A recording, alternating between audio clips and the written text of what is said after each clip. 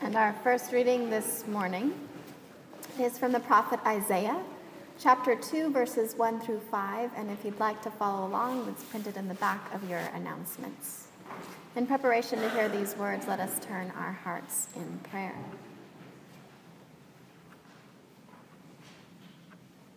Holy God, we give you thanks for these ancient words and for the lives who have carried them down throughout the ages. Slow our hearts and our minds this morning that we might be open to the unexpected and hear a word from you this day. Amen.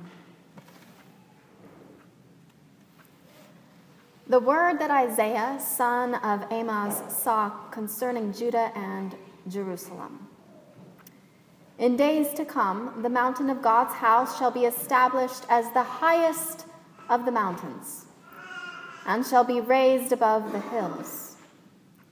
All the nations shall stream to it. Many people shall come and say, "Come, let us go up to the mountain of the Holy One, to the house of the God of Jacob, that God may teach us ways that we may walk in God's paths. For out of Zion shall go forth instruction, and the word of the Lord from Jerusalem. Yahweh shall judge between the nations and shall arbitrate for many peoples. They shall beat their swords into plowshares and their spears into pruning hooks. Nation shall not lift up sword against nation, neither shall they learn war any more. O house of Jacob, come, let us walk in the light of God." Hear what the Spirit is saying to the church. Thanks be to God.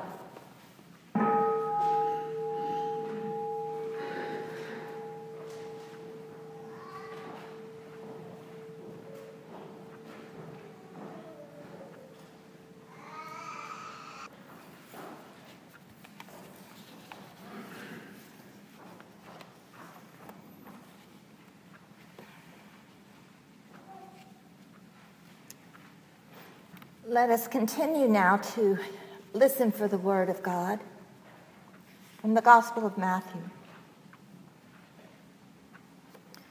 This is Jesus speaking. "But about that day and hour no one knows, neither the angels of heaven nor the Son, but only God. For as the days of Noah were, so will be the coming of the Son of Humanity. For as in those days before the flood, they were eating and drinking, marrying and giving in marriage, until the day Noah entered the ark. And they knew nothing until the flood came and swept them all away. So too will be the coming of the Son of Humanity. Then two will be in the field. One will be taken and one will be left. Two women will be grinding meal together. One will be taken and one will be left. Keep awake, therefore, for you do not know on what day your Messiah is coming. But understand this: if the owner of the house had known in what part of the night the thief was coming, he would have stayed awake and would not have left his house be broken into. Therefore, you also must be ready, for the Christ is coming at an unexpected hour." This ends our reading from Scripture. The season of Advent is upon us. Every year I look forward to the candles and the waiting for the birth of the baby Jesus. Its magic does not grow stale for me. But then I also watch Christmas movies every year with great joy. I probably rewatch Downton Abbey every December for the same reason. I know the story, but still, the magic. However, every third Advent, we are given texts that still catch me up and remain unexpected. Texts like these read this morning, contemplating the second coming of Christ, the end times, the end of the world times, however you want to frame them. Jesus is talking to his disciples in this 24th chapter of Matthew's Gospel in the midst of a long monologue, preparing them for his leaving, his dying and resurrection, but still his leaving. Their lives are going to be turned upside down. Later, they will have the experience of Pentecostal fire, which will send them boldly out as evangelical apostles of the love of God. But first, they will be tested. They will be afraid and lock themselves in the inner room where they can be cozy and remember the good old days when Jesus was in their midst as friend and companion. With these apocalyptic words, Jesus is fortifying them with spiritual meat. I picture them staring wide-eyed into Jesus' face and wanting his arms holding them, offering them bottled milk, please. So why must we think about this huge canvas of cosmic proportions on the first Sunday of Advent? These prophetic words of Scripture remind us that Advent waiting is a multi-layered experience. We remember first the long-awaited arrival of the Messiah, born among God's people as a babe over 2,000 years ago. We also treasure our own experiences of knowing Jesus, the Christ, in our current lives here in this circle. But we are also challenged to put all of these memories into a more global, indeed more than global, context. We remember, though it may be harder than hard to affirm our trust, that Christ is coming as ruler, Savior, love both in the flesh and divine throughout the cosmos, also created by God in the beginning. Some circles of Christians think about this affirmation a lot, but we here in this circle, not so much. Maybe that is why the wise people who put the lectionary together made sure we did so at least once every 3 years. The particular person of Jesus of Nazareth, born of Mary, friend of the disciples, prophet of justice and love, looms large in my own spiritual walk. The image of the cosmic Christ, that one is daunting for me. Now, there was an evening some years ago when one of the members of what is now the Thursday night Bible study group helped me to see afresh the importance of this image. we must have been reading a resurrection text from an epistle and wrestling with what on earth does this mean. Someone suggested that we draw a picture of the resurrection. That was probably Morgan. Anyway, a young man named Addy, an engineer from India who was raised as a Hindu by his family, drew a version of the cosmic Christ, which touched me deeply.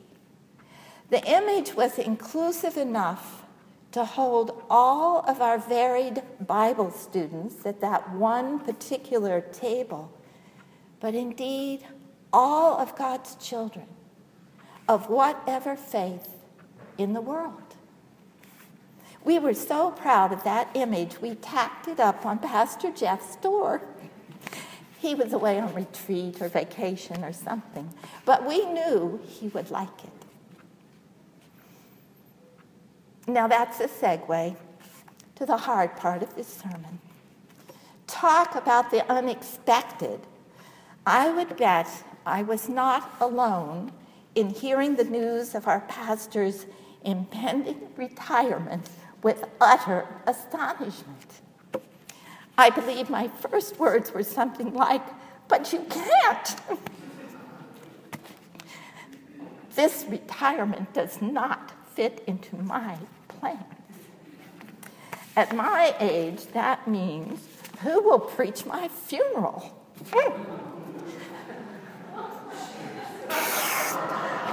For others, it will be my baptism, my wedding, my retreat that I was going to go on. I always meant to, and on and on. We thought we had more time. Jesus was looking at his disciples who had every one of those thoughts and more when he took them on this journey into the bigger context.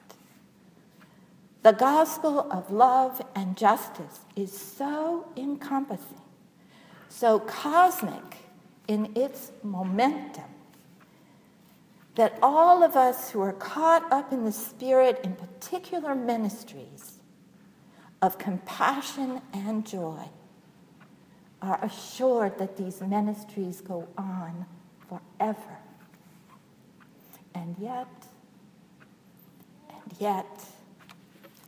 there are endings and beginnings. No single one of these experiences is the end. Now, when my beloved Jean died 16 years ago, I thought that was the end and could not imagine ever discovering joy again. At this point, it's hard to imagine that Jean never got to meet and know the last batch of his grandchildren, the last 4 born since his departure. They, each one, have made me laugh with great joy.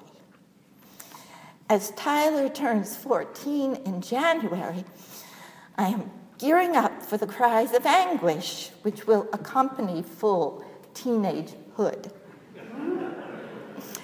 Life in all its cosmic glory does continue, as Jesus told his disciples long ago and tells us now. And it will be different. Jeff tells us each time a new member joins our circle that our circle's going to be changed just as that person is changed by being part of this circle. We know this to be true as we have experienced changing lay leadership over however many years you've been a part of the Seventh Avenue experience. Most of my ministry as a Presbyterian pastor has been spent in interim ministry. That's the pastor you get between the installed pastor, who's leaving and the stalled pastor who's coming, you get people like me, the interim pastor. And so I can tell you from my long experience in doing this work that there's going to be a lot of emotion to look forward to in the coming few years with an S this transition will take. There will be laughter. There will be tears. And there will even be a fight or two or three or four. We will have to learn to put up with different quirks. Our candles will be... Never mind. There will be ups and downs. The wisdom of Jesus' painting of this huge canvas of cosmic truth will prove itself over and over again. I am reminded of what senior pastor said to me when I was his very rambunctious associate. Joan, weighed in the scales of the New Testament, does it really matter? Most of the time, it did not. It was only my ego experiencing what the polishing and shining experience of shared ministry is like when I did not get my way.